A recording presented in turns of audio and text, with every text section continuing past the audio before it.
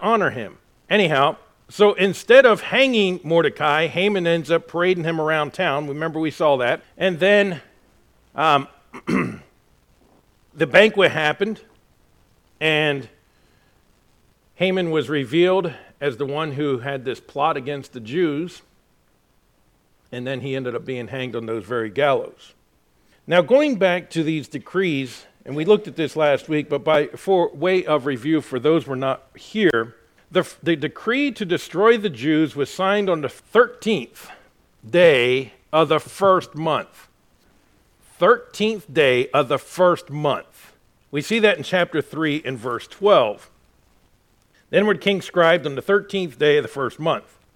Their month is different than ours, but we'll just say, for make it easy for you to understand, January for 13th, right?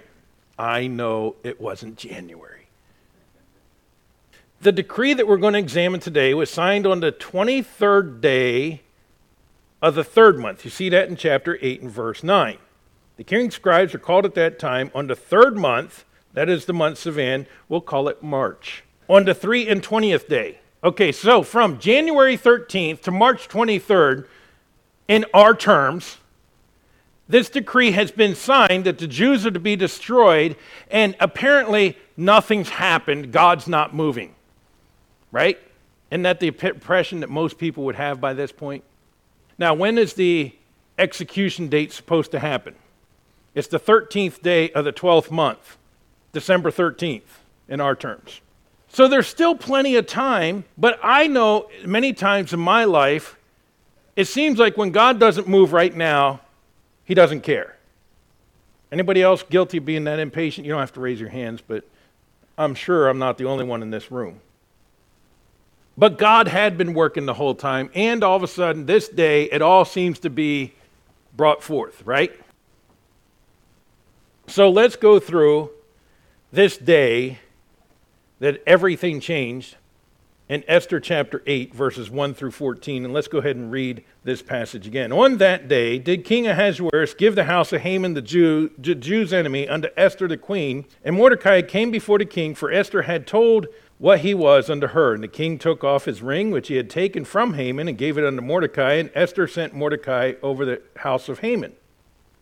And Esther spake yet again before the king, and fell down at his feet, and besought him with tears to put away the mischief of Haman the Agagite, and his device that he had devised against the Jews. And the king held out the golden scepter toward Esther. So Esther arose and stood before the king, and said, If it please the king, and if I have found favor in his sight, and the thing seem right before the king, and I be pleasing in his eyes, let it be written to reverse the letters devised by Haman the son of Hammedatha the Agagite, which he wrote to destroy the Jews which are in all the king's provinces. And for how can I endure to see the evil that shall come upon my people, or how can I endure to see the destruction of my kindred?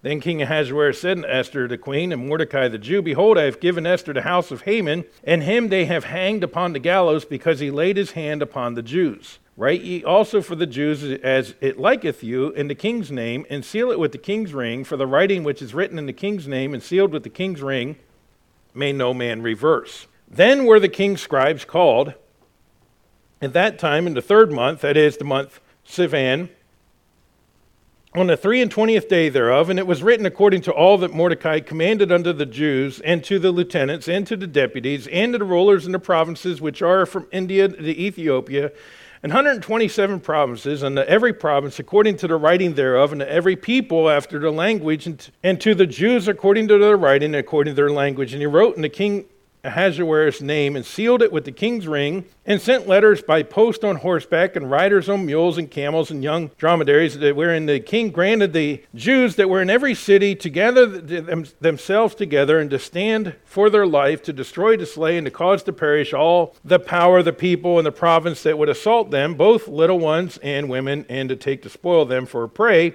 upon one day in all the provinces of King Ahasuerus, namely upon the 13th day of the 12th month, which is the month Adar. And the copy of the writing for a commandment to be given to every province was published in the people, and that the Jews should be ready against that day to avenge themselves on their enemies. So the post that rode upon the mules and camels went out, being hastened and pressed on the king's commandment, and the decree was given at Shushan the palace. Now, there's a lot there, but here's how we're going to break it down And some of this we're going to go through very rapidly because we covered it last week. But the first point, which we did cover last week, was the promotion of Mordecai, and we saw that in verses 1 and 2. Secondly, the plea of Esther, and we see that in verses 3 through 6. And then the proclamation of the king, which is in 7 through 14.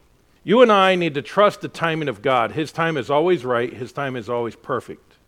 And so let us look to the Lord in prayer. Father, again, thank you for this time and the opportunity we have to study your word. I pray again as we study this passage, Lord, that again we be reminded that you are working on our behalf, even though sometimes we may not see it. So, Lord, may we just simply trust you in your timing in all things.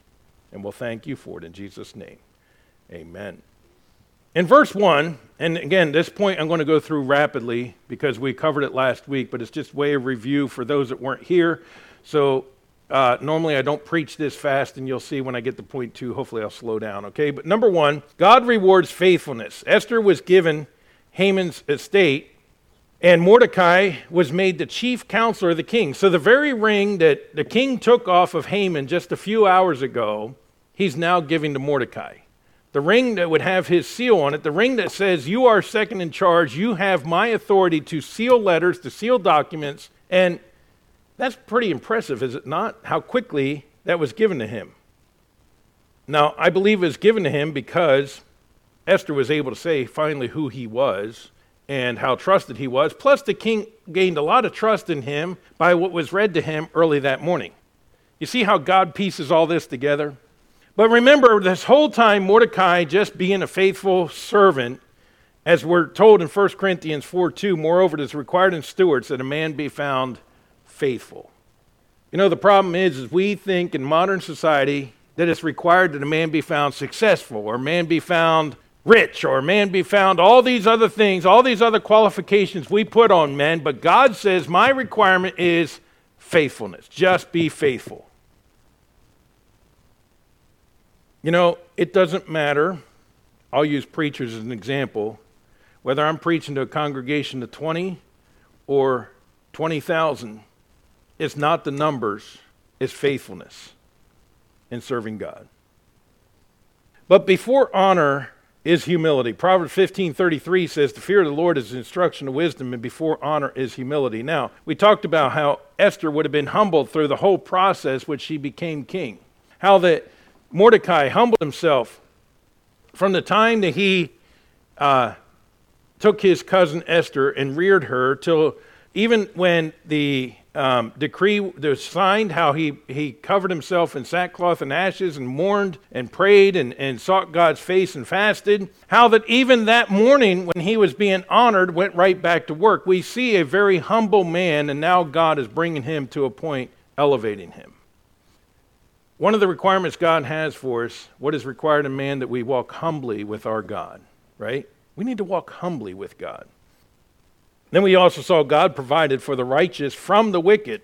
The last part of Proverbs 13:22 says, the wealth of the sinner is laid up for the just. So Haman forfeited everything because he was hanged for treason. So the king gives all Haman's estate. And remember, Haman was acquiring wealth for himself. We see that by the processes earlier, even how through the whole destruction of the Jews, how he's even going to get wealthier. So I'm sure that everything he's doing for the king, he's sifting off his portion of it, right?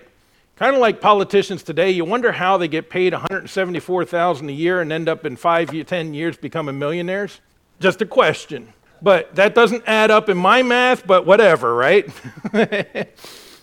Well, he was that type of politician. Well, all that he had, the king gives to Esther. And Esther sets up Mordecai as the steward over that estate. So now all these possessions that Haman had belonged to Esther, and Mordecai's overseeing it all. That's pretty amazing to me. We also saw in this point of the promotion of Mordecai that there is oppression when the wicked rule. Esther and Mordecai kept a relationship in the fact that they were Jews secret. Now, this was even before the proclamation was signed, but there was an animosity, obviously, in the Persian Empire against the Jews and against, which may have been propagated by Haman or others like him. And so they felt at that point for their safety, they had to keep these facts secret. But there is an openness and a freedom when the righteous are in righteous ruling.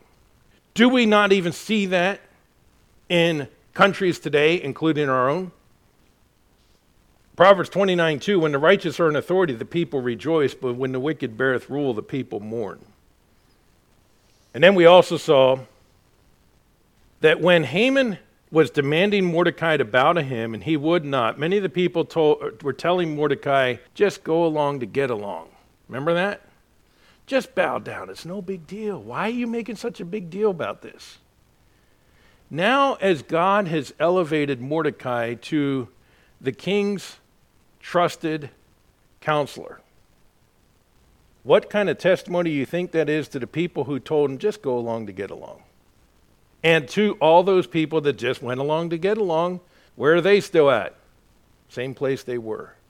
Christian, you and I need to learn to stand against the current of the age. You and I need to learn to stand up for what is right and do right. It doesn't matter who's telling you, oh, it's not a big deal.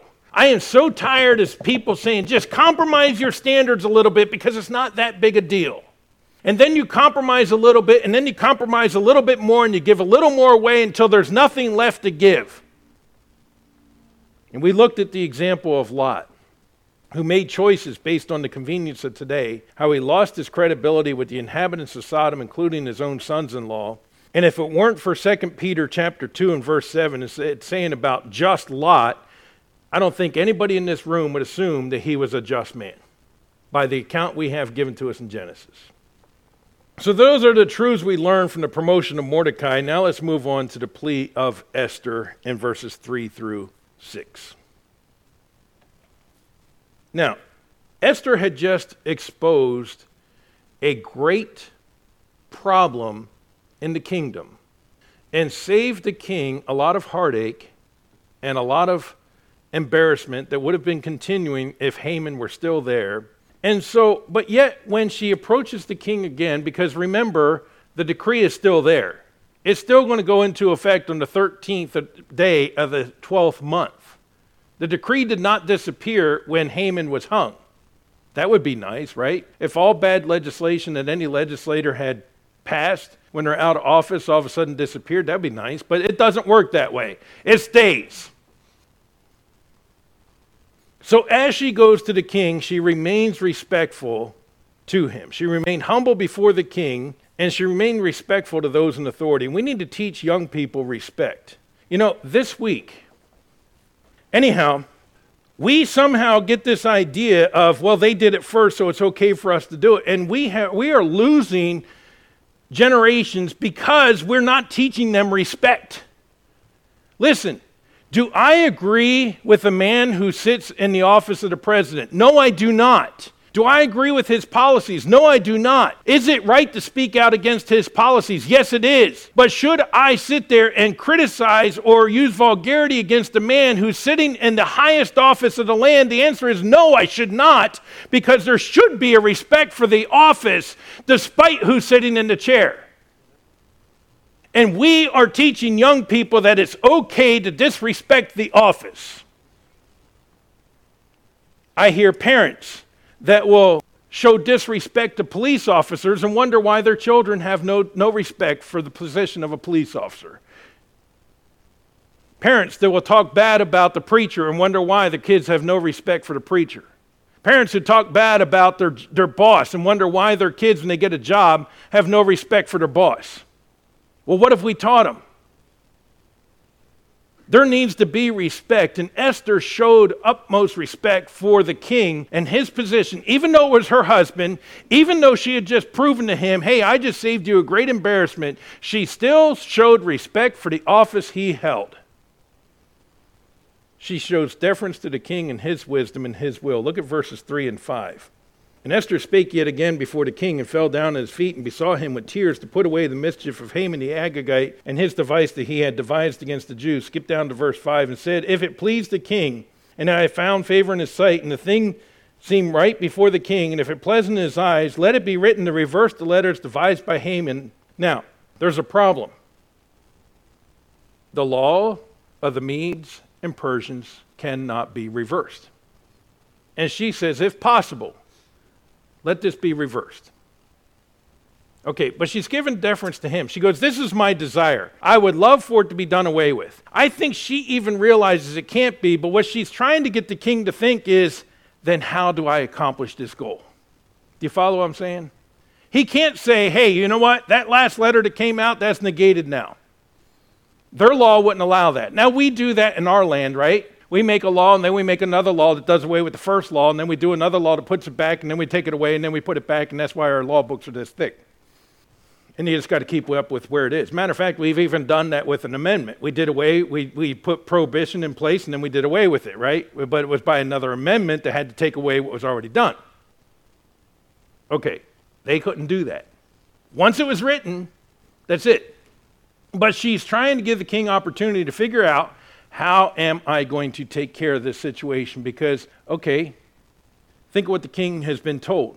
Remember, Esther told him, not only is this going to affect me, her personally, because she would end up being, as a Jew, part of this slaughter, and all her kindred, but, remember, she has shown him that the economic loss. Now, I don't believe just the tax base, but I believe the Jews were very productive citizens in the kingdom, probably some of the greatest business owners in the kingdom, and so, let's face it, it wouldn't just be the personal tax, but it'd be all the business tax on top of it. You say, well, they didn't do it the same way we do it. Look, taxes are nothing new, okay? Every government has always taxed and overtaxed.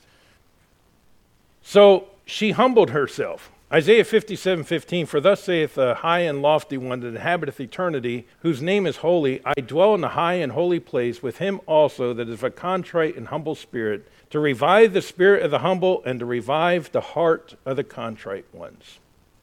1 Peter 5:5, likewise ye younger, submit yourselves to the elder, yea, all of you be subject one to another, and clothed with humility, for God resisteth the proud and giveth grace to the humble. So she humbled herself before the king. But I want you to notice in verse 3, it says that she fell down at his feet and besought him with tears to put away the mischief of Haman. Sin should break our hearts. As I said, although Haman was gone, the wickedness he started was not. And the consequences of a sin can outlive the individual. So she's weeping before the king. Now, many times, most times, women are more emotional than men.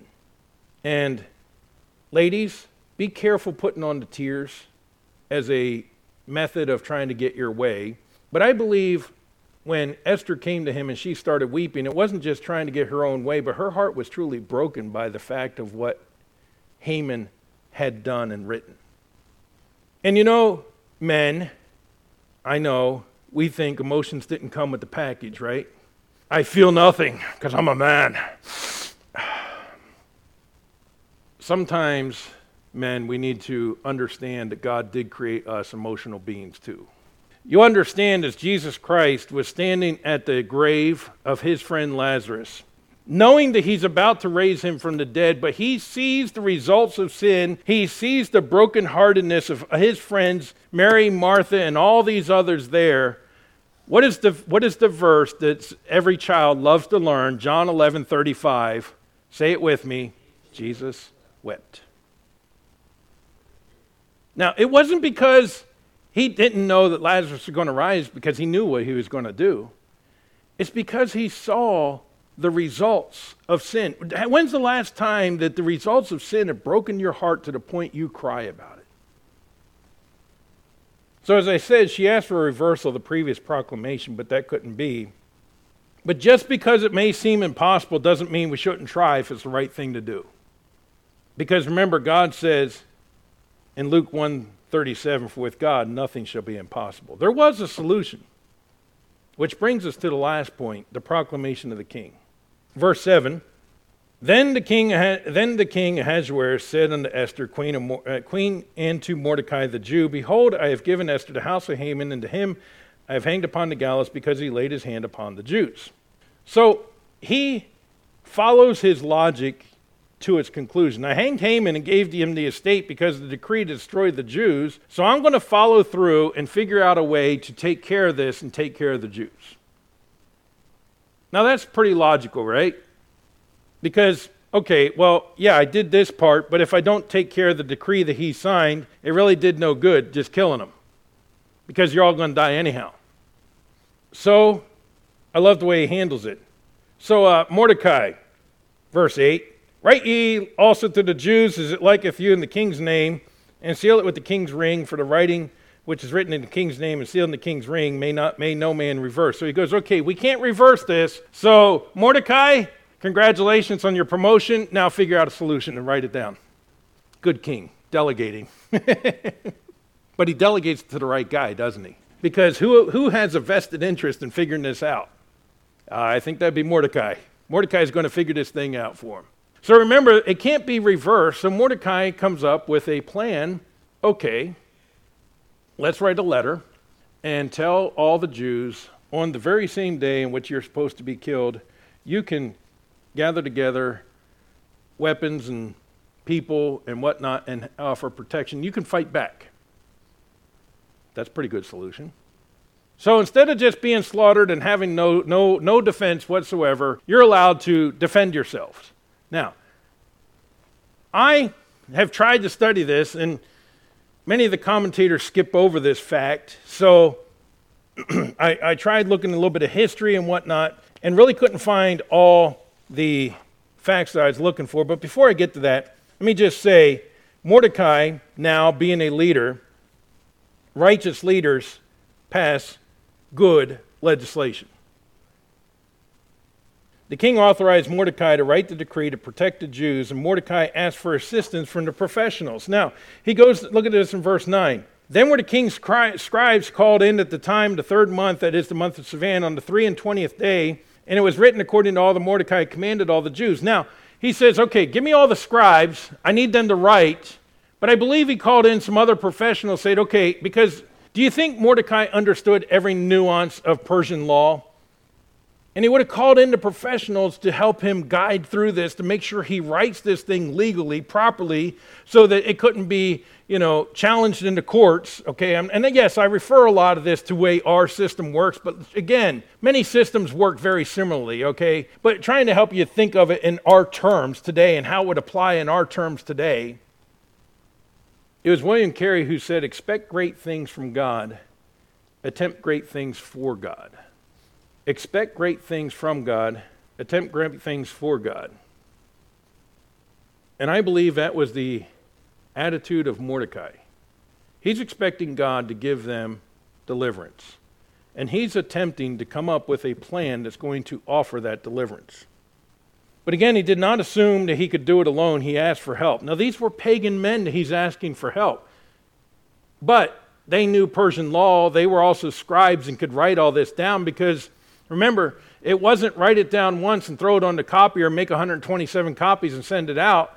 They had to get 127 plus copies, actually more than that, because each province was going to the lieutenants and governors and everybody else, all these people within that province, and they had to get these written, and they had to get them written now. So you need everybody who can use a pen writing this out for you. Okay, so that's why he needed all this help. He couldn't do it alone. But they were professional writers. The decisions of that day were made very quickly. Verse 1, the king gave the estate to Esther the same day Haman was hanged. Verse 14, the new decree was hastened by the king's command.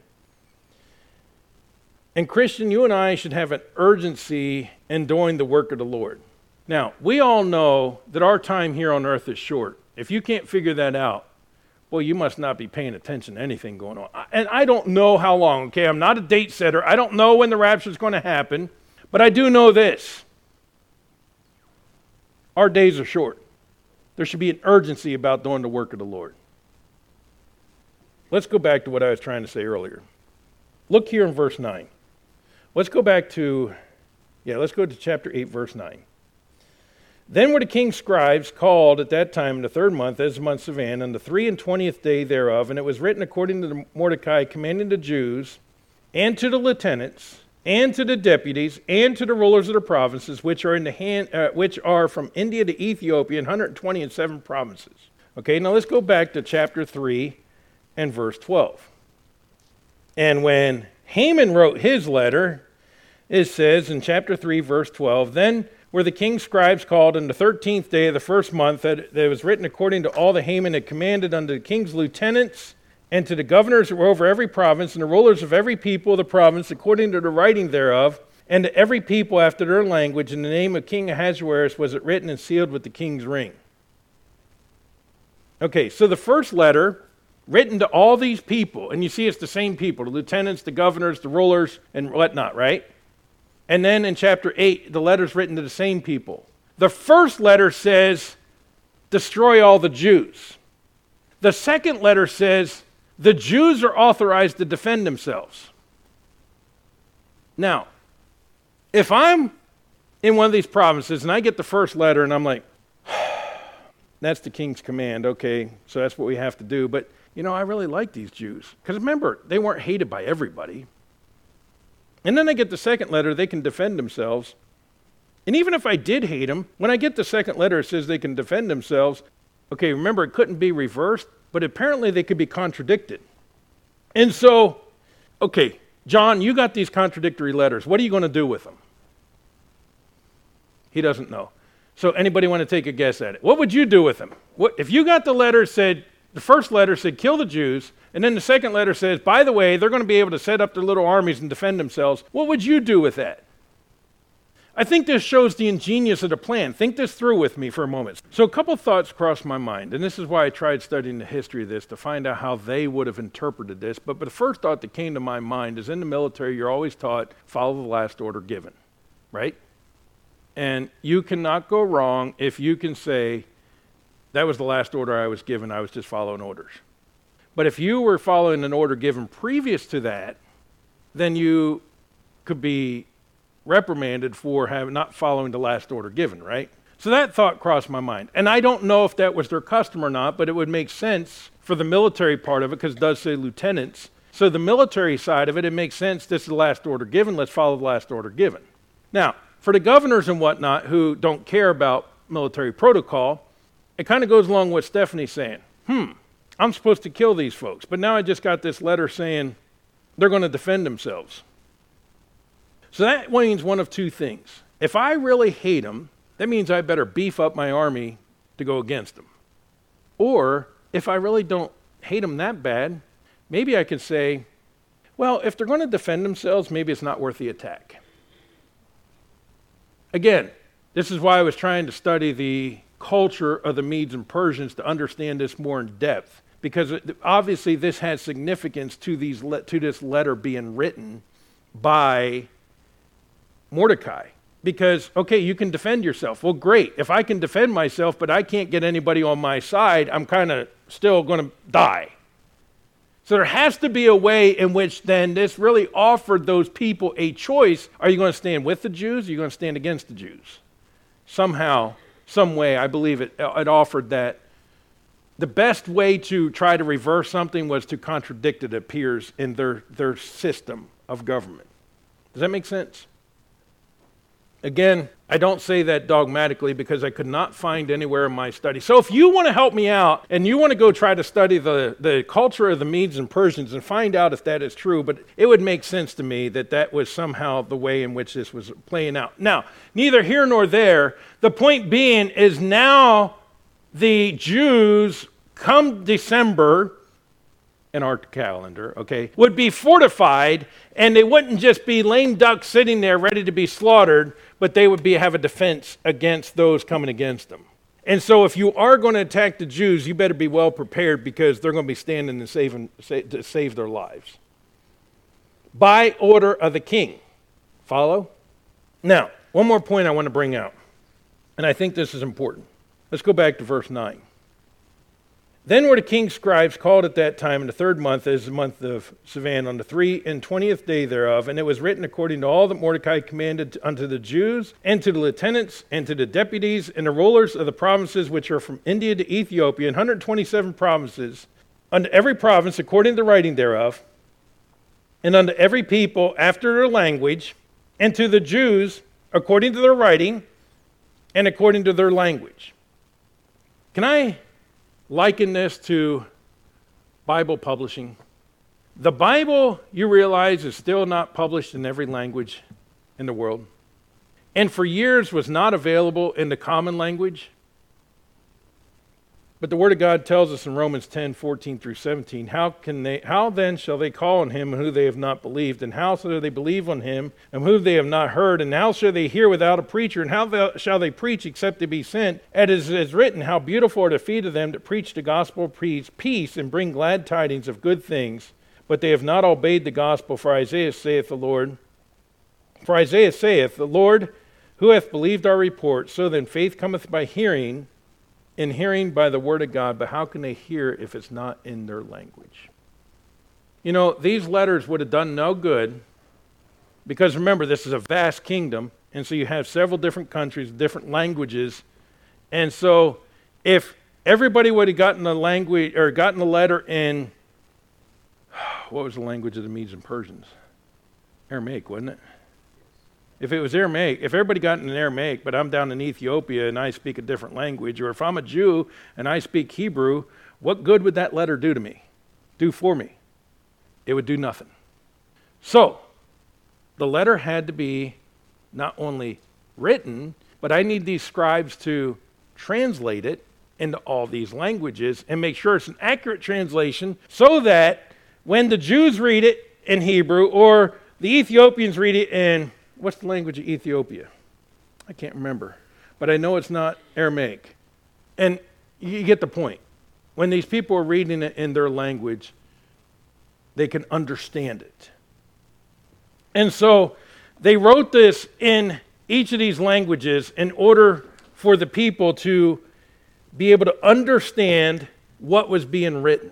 Now, Christian, it's important that we have people, such as the Youngs, translating Scripture into languages that don't yet still have the Word of God in their language. And this is also important why we use the King James Version of the Bible, because it is the very words that matter. Now, would not every word of this proclamation matter to who was reading it? Yes, it would. Should not every word of God matter to us? Yes, it should. Therefore, we must have an accurate translation, and that's why, again, we use the King James Version without getting too deep into it. Now, folks, let me tell you something. If Mordecai were standing here today, he would say, look, that wasn't my wisdom. I didn't come up with that.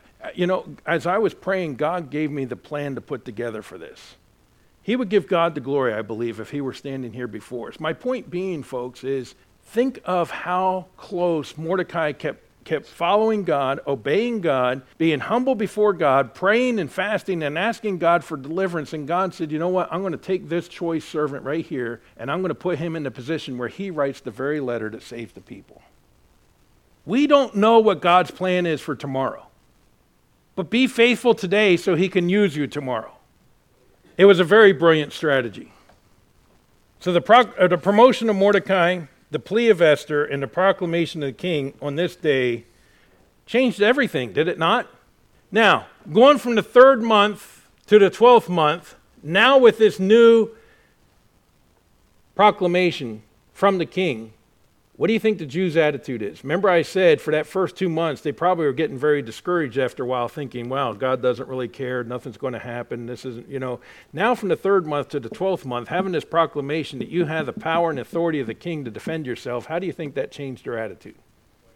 I'm sure they are. And they're getting armies set up, and they're getting ready for this day because they know it's a-coming. And they had the authority to take care of it. Now, God provided that for them. But let's remember the whole time God was not taken by surprise. He had it all under control, and his plan was accomplished. God's timing is perfect. His way is perfect. His will is perfect. Now let me ask this question. And again, this is not anything we can truthfully answer, but it just as food for thought. When everybody's saying, Mordecai, it's no big deal. Just bow before him. Just go along to get along. If Mordecai that day had a moment of weakness and said, you're right, do you think we'd be reading this account today? I would like to say, I don't believe we would be. You see, Christian, why our testimony is important every single moment of every single day. Let's live faithful for him. Because in that day it appeared God changed everything. But the truth is God had been working through his servants that were faithful to him. So let's remain faithful so that God can work through us. Let's bow for a word of prayer.